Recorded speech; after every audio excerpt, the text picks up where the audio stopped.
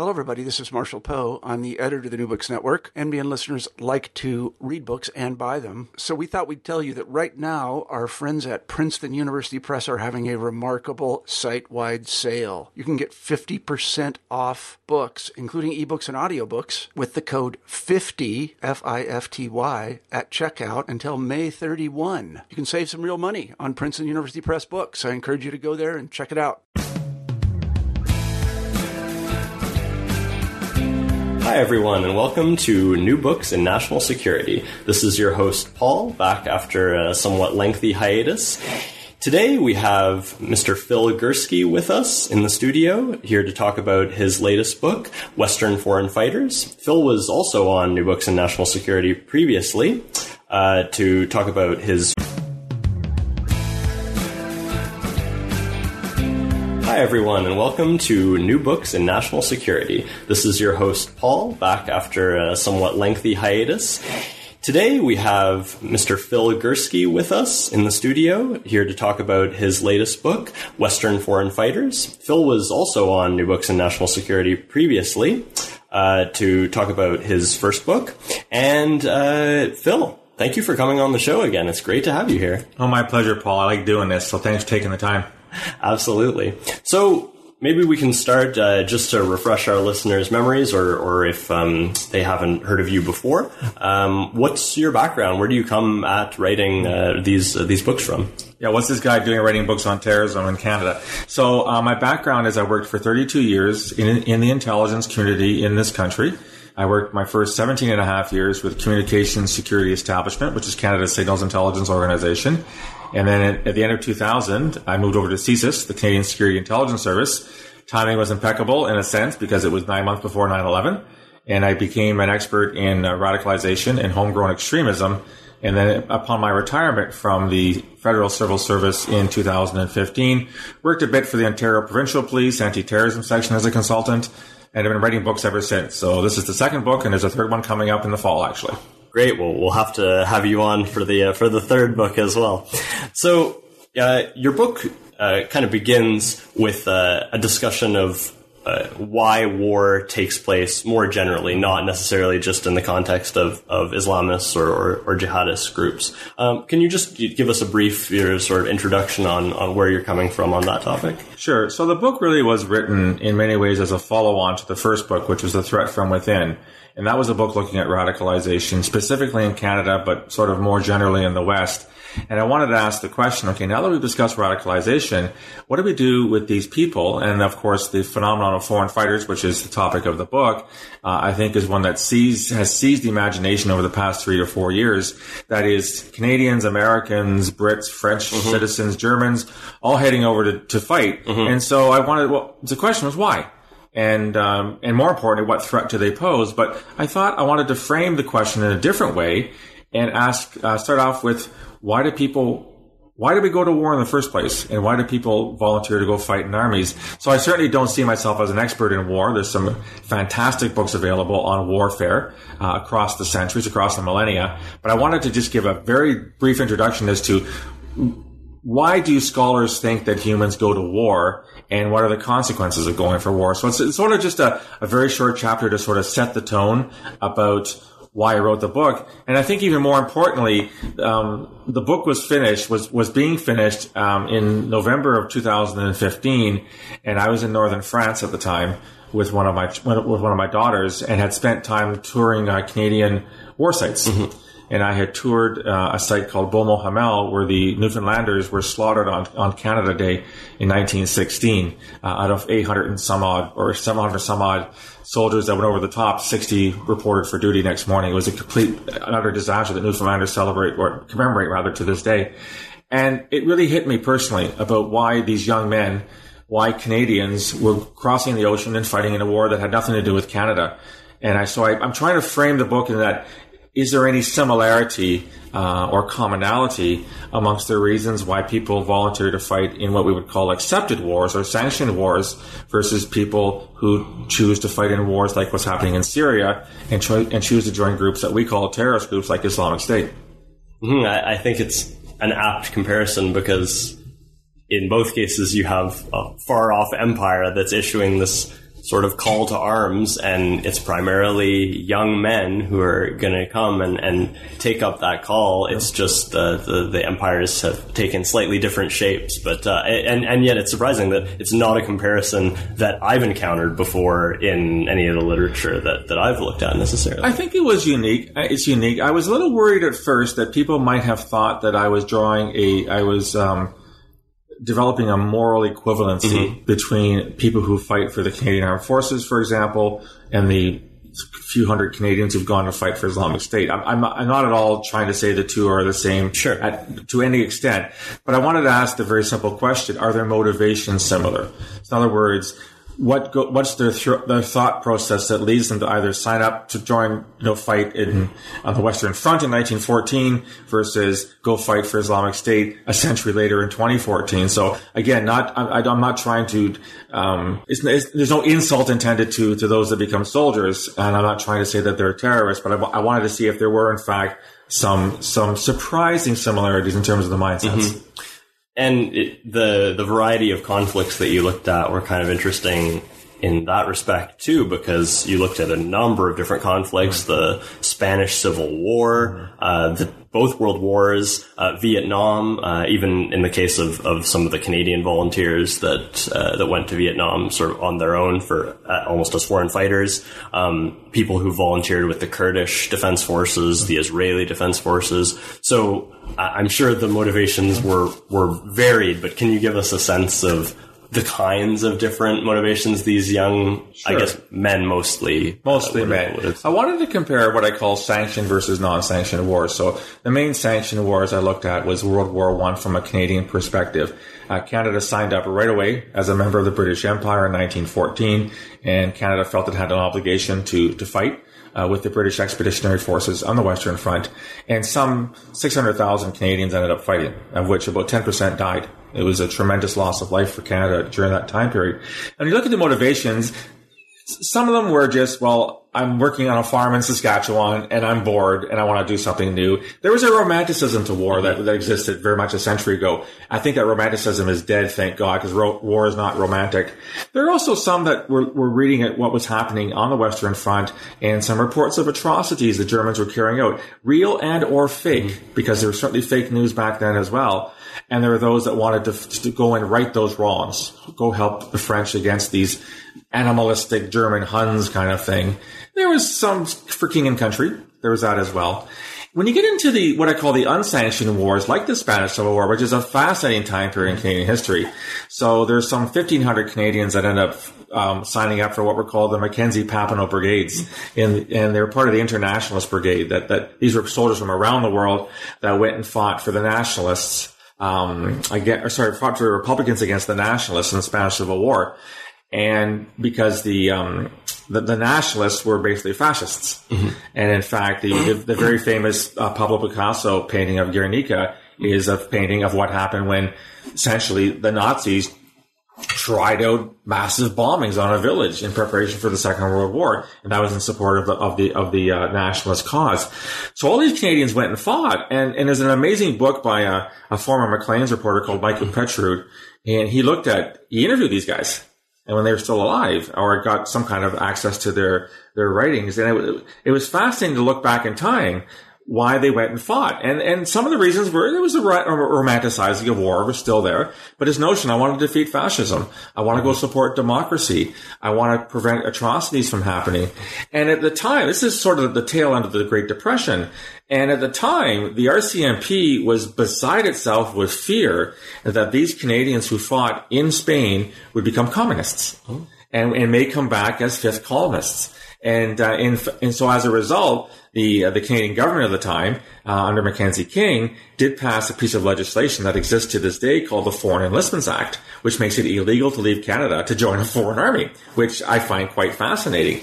And the RCMP even admits that its investigations into the returning Spanish Civil War veterans didn't end until the 1980s, which is, so they were worried about these guys, actually having subversive ideologies, communist, because it was sort of a socialist brigade. And as it turned out, not a single act of violence was attributed to any person that came back from the Spanish Civil War. But We didn't know at the time. They were our first foreign fighters in a sense. You talked about Vietnam, and many Canadians have no idea that upwards of 30,000 Canadians fought with the Americans in Vietnam. 30,000. I had no idea. I didn't know it was that number either, yeah. A lot of them are dual citizens. And when you look at their motivation, it's really quite interesting. There's a great book by a man called Frank Gaffney. He's from Hamilton, and he looked at all these guys that fought. Motivations were as simple as, I wanted a job.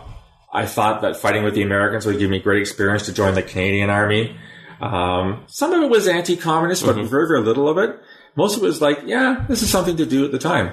And then we go forward to, the Canadians who fought with the Kurdish forces in northern Iraq. This is highly problematic for the Canadian government because the YPG, which is the Kurdish force in northern Iraq, is actually the armed faction of the PKK, which is a listed terrorist entity. So technically, if you go and fight for the Kurds, you're fighting for a terrorist group, which means you should be arrested upon return to Canada, because that's illegal in this country. No one to date has been arrested or charged. They've all been questioned about what they did. The Canadian government's official position is you really should join the Canadian Army if you want to go fight against ISIS. But again, you ask these guys their motivations, and they're horrified at what Islamic State is doing to people, and they want to fight beside the plucky Kurds who are defending their honor and defending their land against Islamic State. So those are the kinds of motivations that drove just average Canadians, and they really were average Canadians. They were from all walks of life, all socioeconomic classes, all ethnic backgrounds. You looked at the Spanish Civil War, you had Finns, you had Ukrainians, you had Scots, you had everything. And there's a war memorial here in Ottawa that commemorates the Canadians who fought in the Spanish Civil War. And I visited a few times, and you go down the list of names, and it's a who's who of Canadianity. It's every imaginable ethnic background, which is of course Canada being a multicultural nation. So it's really quite interesting to try to get into their heads as to, because these people, they all volunteered. And one thing I made very clear in the book is that I didn't want to look at people who were conscripted or people who were mercenary. I wanted to look at people who simply said, there's a war, there's a conflict, I want to go there, and ask the question, well, why did you do that? And from that, you sort of segue into, well, what about the young men who are going to fight with jihadist causes abroad in these unsanctioned wars, as you call it? And, do these volunteers for, in some cases, terrorist organizations like Al-Qaeda, if you talk about the Arab Afghans or the foreign fighters who fought in the anti-Soviet jihad in Afghanistan in the 80s, or, of course, more recently, as everyone is talking about these days, in Syria. So I think it can seem pretty baffling for outsiders to say you have a 18-year-old or a 22-year-old kid from Calgary, how does he end up in Turkey and then getting smuggled into Raqqa to fight on the side of a pretty barbaric regime that he doesn't really owe any allegiance to? How does that process happen? What are the reasons in that person's mind? So again, building on the first book, I made it quite clear that we have this misguided notion that people who radicalize the violence are uneducated losers. They live in poverty. They have psychological issues, or they have criminal backgrounds. Just as that is untrue in the first book, it's untrue in the second book. When you look at the foreign fighters who left Canada, the UK, United States, France, etc., you see a huge potpourri of backgrounds. There's no pattern to any of it. You see the ones that are doing well, you see the ones that are not doing so well. So the foreign fighter, Westerners who choose to be foreign fighters, are actually a subset of your radicalized population. So some stay here and plan acts of terrorism in their own countries. Some go abroad to join terrorist groups like Islamic State or Al-Shabaab or Al-Qaeda. And there's a middle part that do nothing. They just stay radicalized. So that's why very much the second book was a follow-on to the first book. So I wanted to focus on a specific conflict. There's a conflict in Syria, just for, if nothing else, I didn't want the book to be 3,000 pages. So I looked at Islamic State, and I looked at first-person testimonies that these people had posted online. And luckily, there's some great websites that summarize those things, like the Site Institute in the United States. Memory has some good stuff as well. And there's been some other things that have been posted in open media. because I didn't feel as a former intelligence analyst and an avowed, acknowledged intelligence analyst that engaging these guys myself online was a good idea. They wouldn't trust me, simply stated. They think I was still working in intelligence and trying to get intelligence on them. But I had enough material to go on in terms of Islamic State. And when I looked at all the data I had, and I looked at several hundred individuals, you saw some patterns coming out. So, briefly, some of the rationales that were offered by people was that, look, people are dying in Syria and no one gives a damn. Mm-hmm. And we're seeing that today, in fact, with the aftermath of the chemical attacks in Idlib. People are saying, well, this is just one more example of the Assad government brutally murdering its own people in the most heinous way possible, and nobody cares. No one's doing anything about it. And so I, as a Muslim, I have to go and I have to make a difference. I have to go and save people, and I have to go fight against this barbaric regime, the Assad regime, and I have to do my part. One of the other reasons, and this is something which is Islamic State does really, really well in its propaganda, we have to acknowledge that they're the king of propaganda and they're the king of social media, is that they paint the West as a society that Muslims really shouldn't be living in. It's a society full of temptation. It's a society full of un-Islamic practices like alcohol consumption, like pornography, like prostitution, like drug use, like accepted homosexuality and same-sex marriages. And Islamic State says you got to leave and you got to come to Islamic State, which of course is a utopia as they present it through their propaganda. And the term they use to refer to that is hijra, which is an Arabic term which means migration. Very, very important term in Islamic history because it refers to the Prophet Muhammad's flight from Mecca to Medina when he was being persecuted in the early part of the 7th century. And Islamic State has turned it on its head and said, well, yes, you got to perform migration too, just like the Prophet did, but for reasons that you have to get away from all these Westerners who don't like you anyway and won't acknowledge your faith and come to where you can practice Sharia law and live under an Islamic State. Another reason that I found very prominent in the literature, in their testimonies, was this anti-Shiism. So Islamist extremists, like Islamic State, are very virulently anti-Shia. They think that the Shia are apostates, and they think they should be killed. And because the Assad regime is run by Bashar al-Assad, who's an Alawite, and Alawism is a subsect of Shiism, the battle is being portrayed as a battle between an apostate Shia leader and true Muslims, being the vast majority of Syrians. So you see an anti-Shia rhetoric being used in the propaganda, which we didn't see in Afghanistan, and we didn't see in Somalia, because you don't have the same white population makeup. And then I think lastly, perhaps one of the more fascinating things that gets reflected in the narratives is this notion of apocalyptic scenarios. And Islamic State, again, has really played out this notion that they are the force that is going to be fighting the great cosmic battle at the end of time, in which the forces of good, i.e. Islamic State, defeat the forces of evil, i.e. the West and all of its allies. And there's all this very rich imagery through, like Dabiq magazine, which is its primary online magazine, that refer to these series of events that are going to take place at this end of history moment. And people will talk about it. They'll talk about, I want to go to Syria. I want to go fight alongside the Mahdi being this end of time figure in Islamic eschatology. And I want to be there, and I want to die on the battlefield on which good finally defeats evil. Again, a narrative we didn't see in any other conflict. And part of it's because one of the main stories, if you will, in Islamic tradition is that the great battle, the great cosmic battle, is going to start in a town called Dabiq, which is in northern Syria. And that's why Islamic State called their magazine Dabiq, because they're trying to frame this in a millenarian sense. And I think we in the West have a hard time with that. But for these guys, this is real. They really do think that these are the signs of the times, that this battle is on the horizon. And if we're going to die, I might as well die at a great battle as opposed to a battle that means nothing. So you made the point that a number of these fighters are sort of flocking to this millenarian cause because the Islamic State has said that the world is going to end around the conflict that we're engaged in. And it strikes me as a sort of high-risk, high-reward claim to make, that if you're going to say that the end of the world is coming, and it doesn't come, you've lost some credit there. And I think it also relates perhaps to their initial claim to be a state. That if you're going to claim that you've created a caliphate, you're putting that out there, and if the caliphate doesn't hold territory anymore, or it collapses, it doesn't have that bureaucracy it once had, you've lost some of your credit. And do you think there's an element of that these are things we haven't seen before, perhaps because they are risky kind of claims to make in your propaganda? Or that's a really interesting way of putting it, and I agree and I disagree. I agree that for some people, it's like, you promised us this wonderful utopian Islamic state. You promised us the caliphate, and it's true, the caliphate does appear in a lot of statements people make. I have an obligation, because the caliphate has been declared, I have an obligation as a Muslim to get myself to the caliphate, because that's where Islam is fully practiced, and this is the full sort of manifestation of Islam on earth.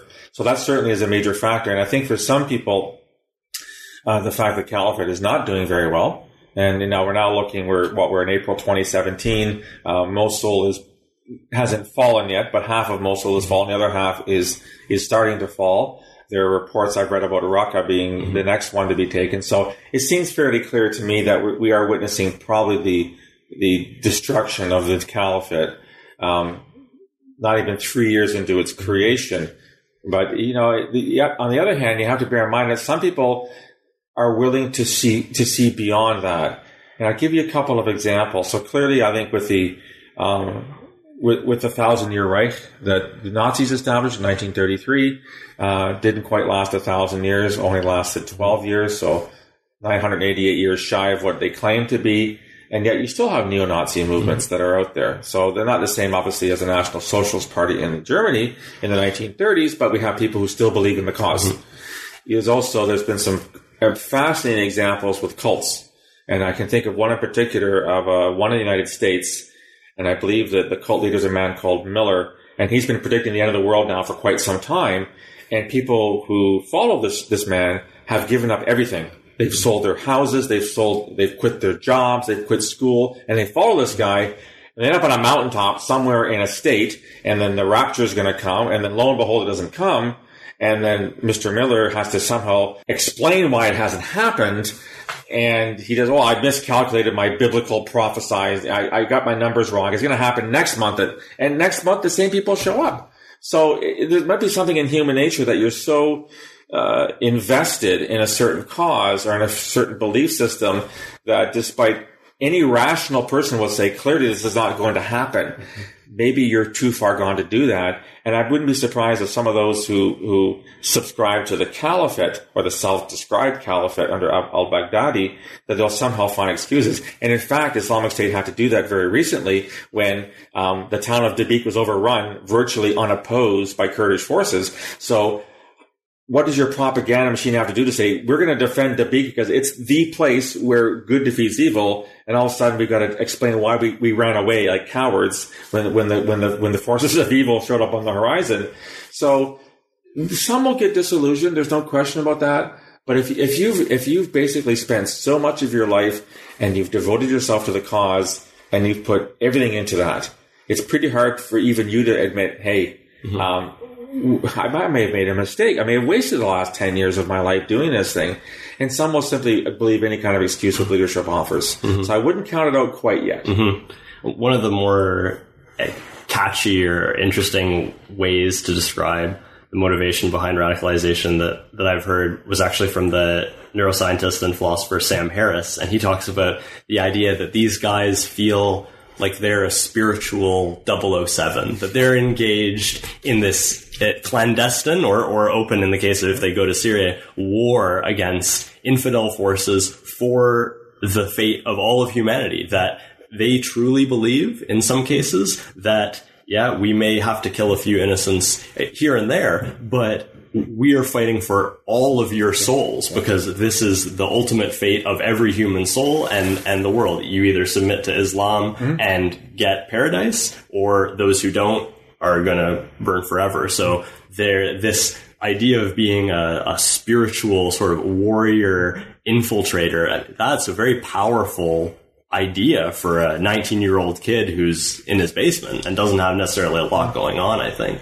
Absolutely. And you don't even have to be a loser in life to glom onto this. You can actually think that this is something which, and like I said, if you could, And again, the propaganda, it lionizes these people. And one thing I remember reading years ago was a whole collection. It was almost like a hagiography of Mujahideen. And the way they describe it's like they're saints. Mm-hmm. And there actually are some fascinating parallels between the ways that martyred Mujahideen are presented versus Christian saints. And there are a few things in parallel. First of all, the word martyr is a Greek word, which means witness, and the word shaheed, which is Arabic for martyr, means witness. So the two terms mean the same. You die witnessing your faith. You die defending your faith. Secondly, if you look at the history of how saints are seen in the Christian church, saints' bodies don't decay. They basically remain pristine forever. Neither do martyrs' bodies. They remain pristine. Even if they've been blown up, they miraculously somehow get pieced back together. And of course, then martyrs are revered. They are worshipped.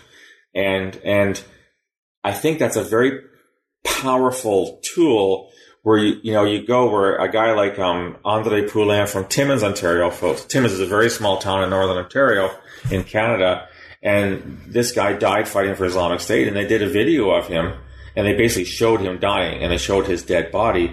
And what was fascinating to me was not so much the dead body, but the scene after he's dead. He's been interviewed throughout the entire video. And so you see his face, and then you see him dying, and then you see his face again. Except the second time you see his face, it's backlit, as if he's in heaven, if he's in paradise. And now he's speaking to you from beyond the grave, and he's saying, "Follow in my footsteps, take up the torch, and follow and do what I did." And I think that's a very powerful symbol, which again I think many in the West fail to appreciate. I've often described us in the West as a post-religious society in many ways, in that we don't hold as strongly the same tenets we did perhaps a century ago. But for these guys, this is real, and this is very important to them. Mm-hmm. The most recent response to the London attack from Dabiq, I believe they have a very stark black and white background of the response to the attack happening in the background, and it said something along the lines of "Jihad is your duty, even if you're in Europe." Basically saying that this is obligatory on all Muslims, yes, regardless of where you're located, regardless of your circumstances. Do you see what this guy did? That's what you have to do.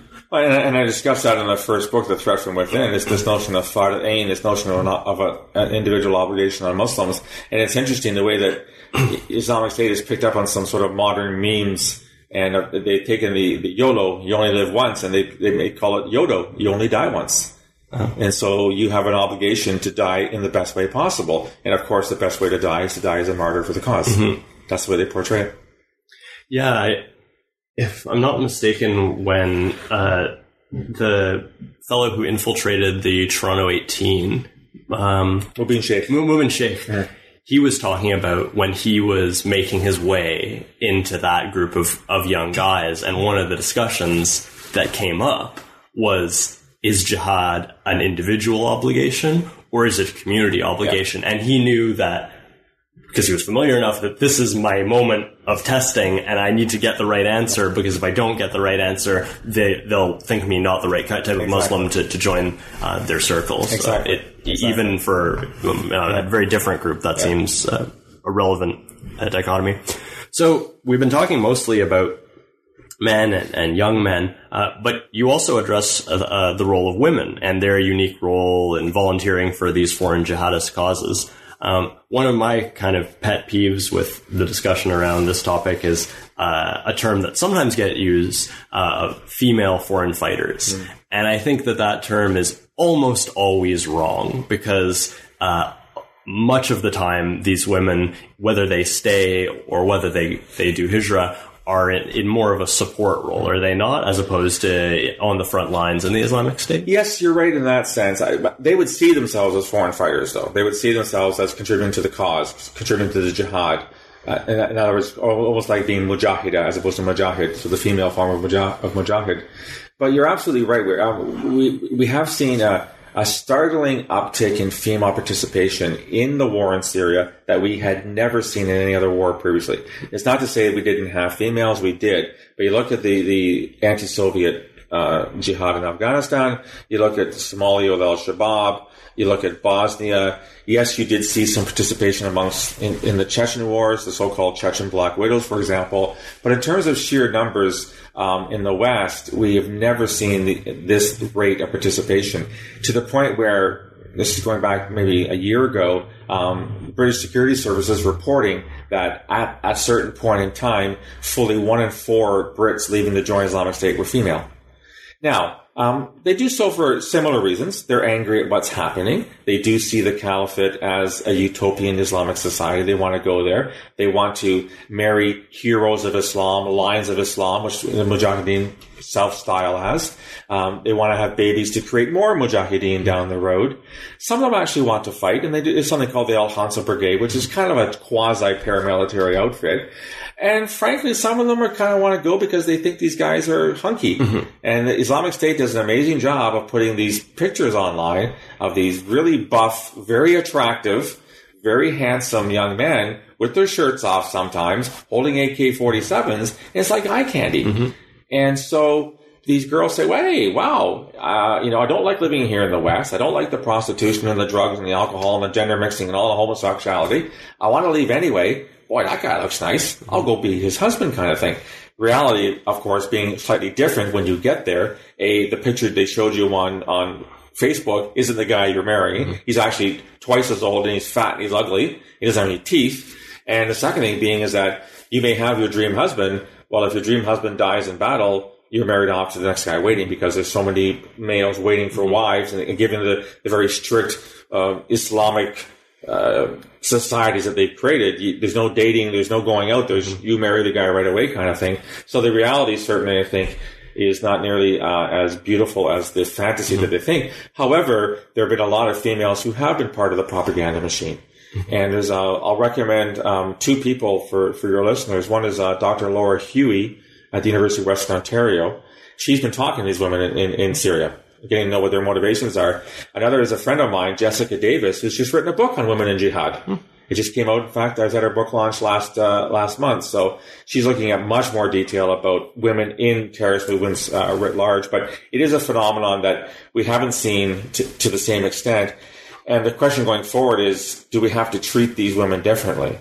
Do they somehow pose a different problem than men do? And I don't think we have an answer to that just yet. Mm-hmm.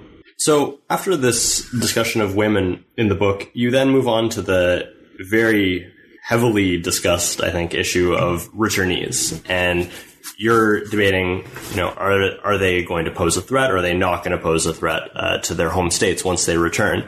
Are some of them going to pose a threat? Are all of them going to pose a threat? You cite a really interesting statistic from, I think his name is Thomas Hayhammer, yeah.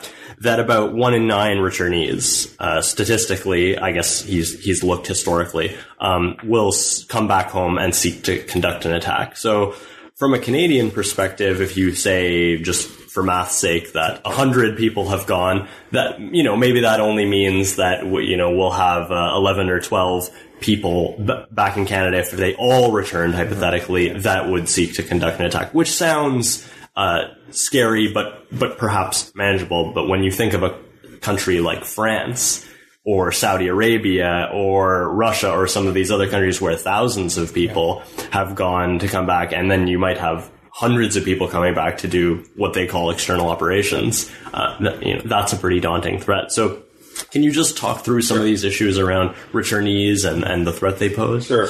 So the scholar you allude to is Thomas Hayhammer. He's a brilliant Norwegian scholar, and he looked at previous jihads, Afghanistan, Somalia, Bosnia, and when he crunched the numbers, this is famous 1 in 9 number. So let's say 10% for argument's sake. I think very highly of Thomas. I think he's a brilliant scholar, and my only question would be, is the nature of this particular jihad somewhat different than previous jihads? And the reason I ask that question is that we certainly have seen a level of barbarity that we did not see in the previous jihads. We did not see people thrown off buildings. We did not see people beheaded. We did not see people burned alive in the case of the Jordanian pilot that was shot down. We've got some people drowned in cages. So there's chemical weapons. Yeah, chemical. There certainly is I would say almost like this is going to sound maybe, I don't know, not very descriptive, but almost like a degeneration of evil and of violence with Islamic State. So the question then becomes, those who fought for Islamic State, as opposed to those who fought for Al-Shabaab or Al-Qaeda in the past, are they somehow more of a danger because they're truly barbaric? They're barbarians in every sense of the word. So it could be higher than 10%. But even if we stick with 10%, as you said, that number is both comforting and discomforting, depending on the level, as you said. So here in Canada, we estimate 180 or so have gone to fight with Islamic State and other groups. And so if they all come back, then we're looking at 18 to 20 who might do something, which is maybe a manageable figure. If you're talking France, they've got 1,500, that's 150. Russia has 7,000, that's 700. Tunisia has 6,000, that's 600. So depending on the country, you could be looking at a very, very high level of activity. And you don't know which are going to be those. Well, and that's the biggest challenge for your security intelligence law enforcement agencies, is that they don't come back with tattoos on their forehead saying, I'm the one in 10, which forces you to monitor and investigate all 100 or all 180 or all 7,000 or whatever it is that make it home. Luckily, not all come home. Some die. Some remain in theater. Some will move on to another conflict, which maybe at the end we'll talk about my third book coming out in September. Some will come back disgruntled, disillusioned, very angry at what they saw. So what I was sold was not what I was given in terms of the utopian caliphate. Some will come back severely messed up psychologically. Do we have the healthcare services in this country or any country to deal with these people? Some will come back with physical wounds, shrapnel wounds, IED wounds, chemical weapons wounds. What do we deal with those? And the overarching question we're struggling with, do we arrest these people? The answer in theory is yes, because it is an offense under the Canadian Criminal Code to join a group like Islamic State. The challenge, of course, is do you have the evidence? And how do you gather evidence in a war zone like Syria? How do you run agents? How do you gather enough information to actually get that critical mass where the Crown will say, yes, you can lay a charge? And then, can we work with partners in Syria? Well, the answer in Canada is no. We've had a number of inquiries in this country about sharing information with the Syrians. And it's quite clear to me that we're not sharing anything with the Syrians anymore because of these commissions. And so you've got a real challenge in trying to figure out, is my case strong enough on person X? I know they were in Syria. I can tell they're in Syria. Do I have anything that suggests what they did? Are there Facebook postings evidence? Now, luckily for intelligence agencies and law enforcement, these guys aren't shy in sharing who they are and what they do. It's almost like they're bragging about what they're doing. And so they're avid social media users and fans. Is that admissible in court? I mean, from a purely evidence perspective, can you say this is a picture of John, or is this a Photoshop picture of John? And so John's holding a severed head, or John's holding a machete against someone's neck in a purported decapitation video. Is that really John? Mm-hmm. Is that really the guy on the ground? So these will be interesting questions going forward in terms of how you try these guys. But the bottom line is that it is inevitable that some of those who survive and return to their home countries will commit terror. In fact, it's already happened. We saw it in Paris. We saw it in Brussels. We've seen other attacks in other countries by people who fought in foreign jihads. So it's not a matter of if, it's a matter of when in Canada. Just yesterday, the RCMP arrested and charged a guy who had left Canada in 2014, allegedly to join Islamic State. Got picked up by Turkish authorities and got extradited back to Canada. He just appeared in court today, so we'll see how that trial goes in terms of what do they know about him, what can they charge him with. Mm-hmm. Yeah, it seems an extraordinarily difficult topic on so many different fronts, whether you're talking about from a law enforcement perspective, from an evidentiary basis, what do you have to file charges from an intelligence point of view of intelligence services may actually have volumes of information on a given target from sensitive sources, from partners, and can any of that be passed into the realm of law enforcement from a consular point of view? If foreign affairs or embassies worldwide have someone come in who is a Canadian citizen, are they required to provide consular assistance to that person and have them help assist them to come home? This is an enormously complex problem, I think, that from your book, and I think just from my own reading, we're going to be facing the fallout of this for decades to come, I would imagine. I think so. You look at the Syrian conflict, and even if Islamic State is on the wane, and everyone seems to accept that it definitely is not doing very well, this war has been going on for 6 years. It has killed hundreds of thousands of people. It has rendered millions stateless, millions homeless as refugees, and there is no end in sight. The Assad regime doesn't appear to be able to end the war, even with Russian and Iranian assistance. The jihadis aren't able to end the war with what they are. The nationalist forces are not able to end the war. The Kurds aren't able to end the war. So how long does we may in fact see sort of a Syrian jihad part 2 in 2 years' time if the war is still going on. So Islamic State's been decimated. Maybe another group's going to rise up. I saw a statistic once, which really I find quite both fascinating and frightening, that there were some have estimated there are 1,000 groups fighting in Syria. 1,000 groups. Now, they're not all, some might be 8 guys in a pickup truck. I don't know. But the point is you've got different, some are nationalist, some are religious, some are Salafist, some are jihadist, some are, they're all part of the mix. And no one can predict, as of April 2017, which group's going to come on top, if any.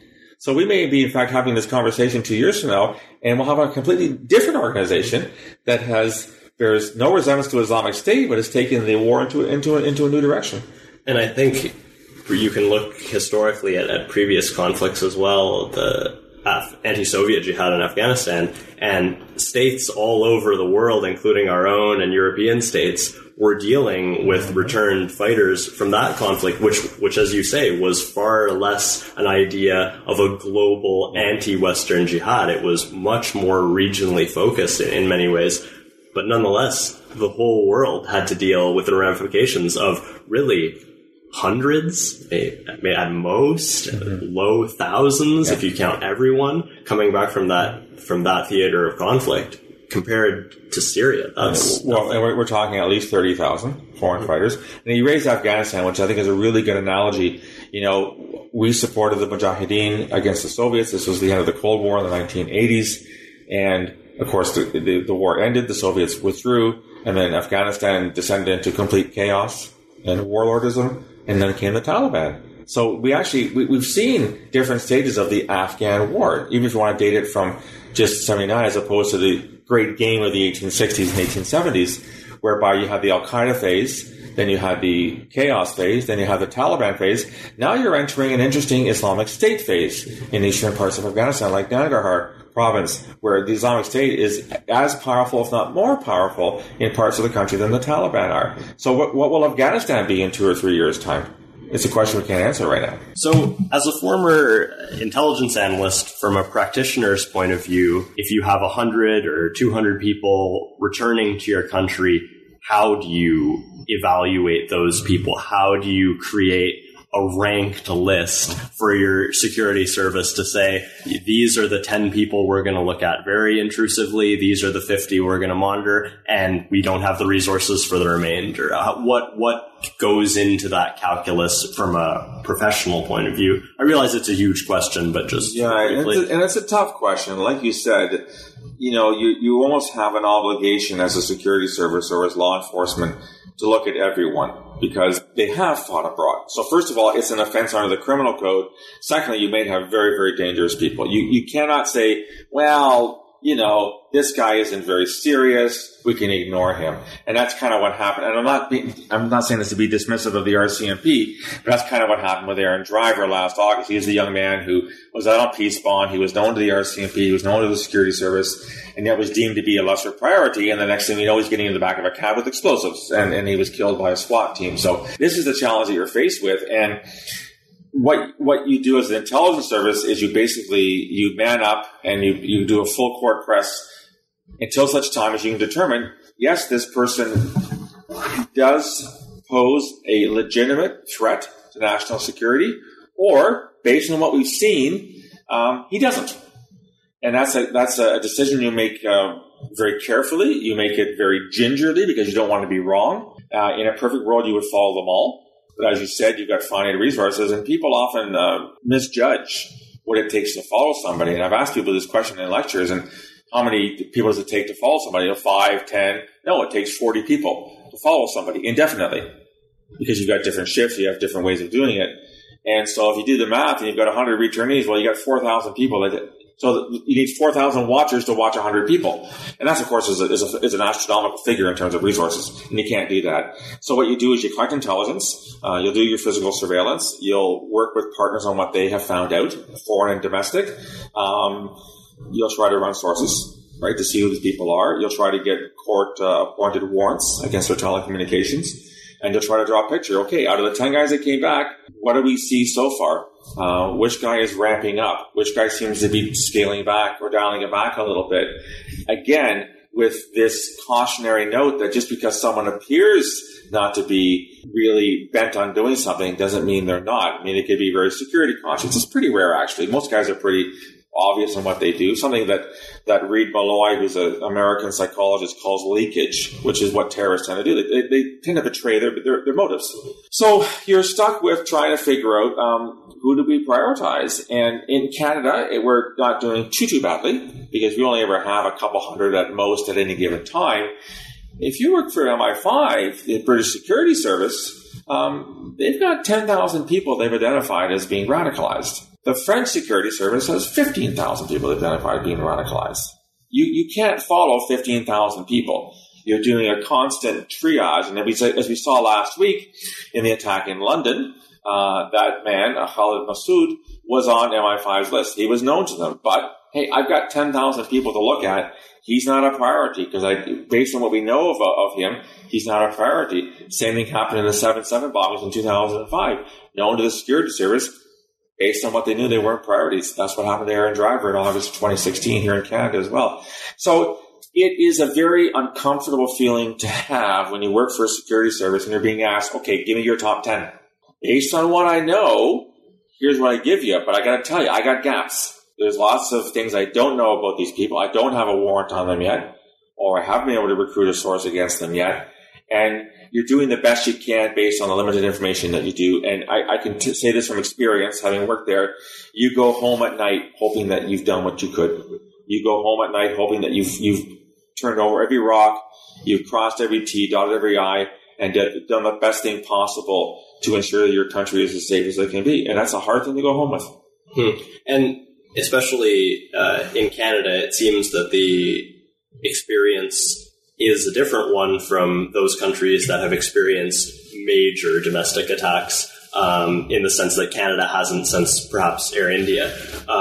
It seems that the courts and media's view towards security intelligence, signals intelligence, that whole world of anti-terrorism, that is one of the tools to confront a threat like Islamic State. It seems that the view from many parts of society and civil society in Canada is drastically different than it is in, say, the United Kingdom, which dealt with the Troubles and has had bombs blowing up in their streets. What do you think about the kind of views from other parts of society looking in at the anti-terror apparatus? I find there are two generalized responses, neither of which is healthy.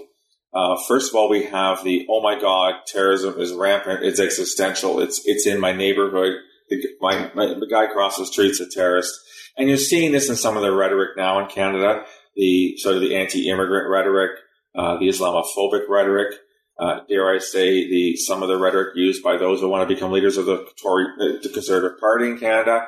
We're seeing the rise of the Sons of Odin, which is this bizarre Scandinavian hate group, which purports to, basically it's white supremacist. I don't want to paint Canada as being this den of hate and intolerance, but it's larger than it used to be. And that's an unhelpful. So this is where all Muslims are terrorists. Let's stop immigration. Let's deport these people, that kind of thing. That's not helpful. The other hand is that, well, yeah, there is no terrorism. And it's kind of like an invention of the security service. Because, look, we had the Toronto 18, which was our biggest investigation back in the mid-2000s. Well, these are just young kids. And a CISA source egged them on to do it. And nothing really happened. Nobody died. No attack took place. And when push came to shove, The charges were dropped in 7 of the 18 cases. So how serious can this be? And I think there is something to what you say in that we haven't had the big one. I pray we never do, and I pray that our security services and our law enforcement agencies and our signals intelligence people have the resources to investigate and stop those ones before they happen. We've only had 2 deaths from terrorism in 15 years, right? And those 2 deaths actually took place 2 days apart in October of 2014. I don't know. I like to think Canadians would react in an okay fashion were it to happen. If we were to have a 7/7 or a Paris or a Nice or a Brussels airport attack or an Orlando or a San Bernardino, I'd like to think I know my country enough that it wouldn't be catastrophic, but you simply don't know until it happens. And if it were to happen, would Canadians ramp up this anti-immigrant Islamophobic rhetoric? Would they say, give CSIS more resources and the RCMP more resources? I don't know. We're going to have to wait until, like I said, I hope it never happens. It'll be interesting to see in the aftermath of an attack how people react, what they start asking for and demanding. But yeah, we have dodged that bullet so far. I can't guarantee we'll dodge it forever. We have very good security services in this country, but they're not perfect, and nor can they be. Just to round up our interview, what's next? Do you have more books on the horizon? I think you've alluded to a new one coming. Yeah, so the same publisher, so Rowman and Littlefield, they're fast tracking my 3rd book, which I only completed as of late last year. It's coming out in September. And the title is The Lesser Jihads, Bringing Islamist Extremism to the World. And it's very much just like this book was a follow-on to the first book. The 3rd book is a follow-on to the 2nd book, and it asks the question, where will the foreign fighters go next? If they don't go home, or if they don't stay in Iraq and Syria, or if they don't get killed, or if they don't abandon the cause, and if they're seeking another jihad to fight in, where might that be? And I look at conflicts ranging from Nigeria to the Philippines, look at about 20 different conflicts around the world with a focus of what is the conflict, very, very in a cursory fashion, because entire volumes have been written about these conflicts like Kashmir and Dagestan and Xinjiang and southern Philippines and things like that. But I asked the question, what are the jihadis saying about it? And how are they framing it in a way that says, look, boys, Muslims are dying. We need your help. The infidel is on the horizon. We can't do it by ourselves. Come and join us. In the same way that Islamic State used propaganda to encourage foreign fighters to come fight in Iraq and Syria since 2013, what are the other jihadi groups saying about these other wars? And I hope quite convincingly, that there's far too many opportunities for your aspiring or veteran mujahid to find a fight next. And these wars, like I say, they range from Africa all through the Middle East and Asia. There are quite a few of them, and they're all different in nature. Some are where Muslims truly are being persecuted, like what's happening in northern Myanmar now with the Rohingya by the Buddhists. Some are cases like Nigeria, where you have the attempt to form a caliphate in northern Nigeria, which is heavily Muslim, versus southern Nigeria, which is Christian. So every conflict has its own ways of doing things.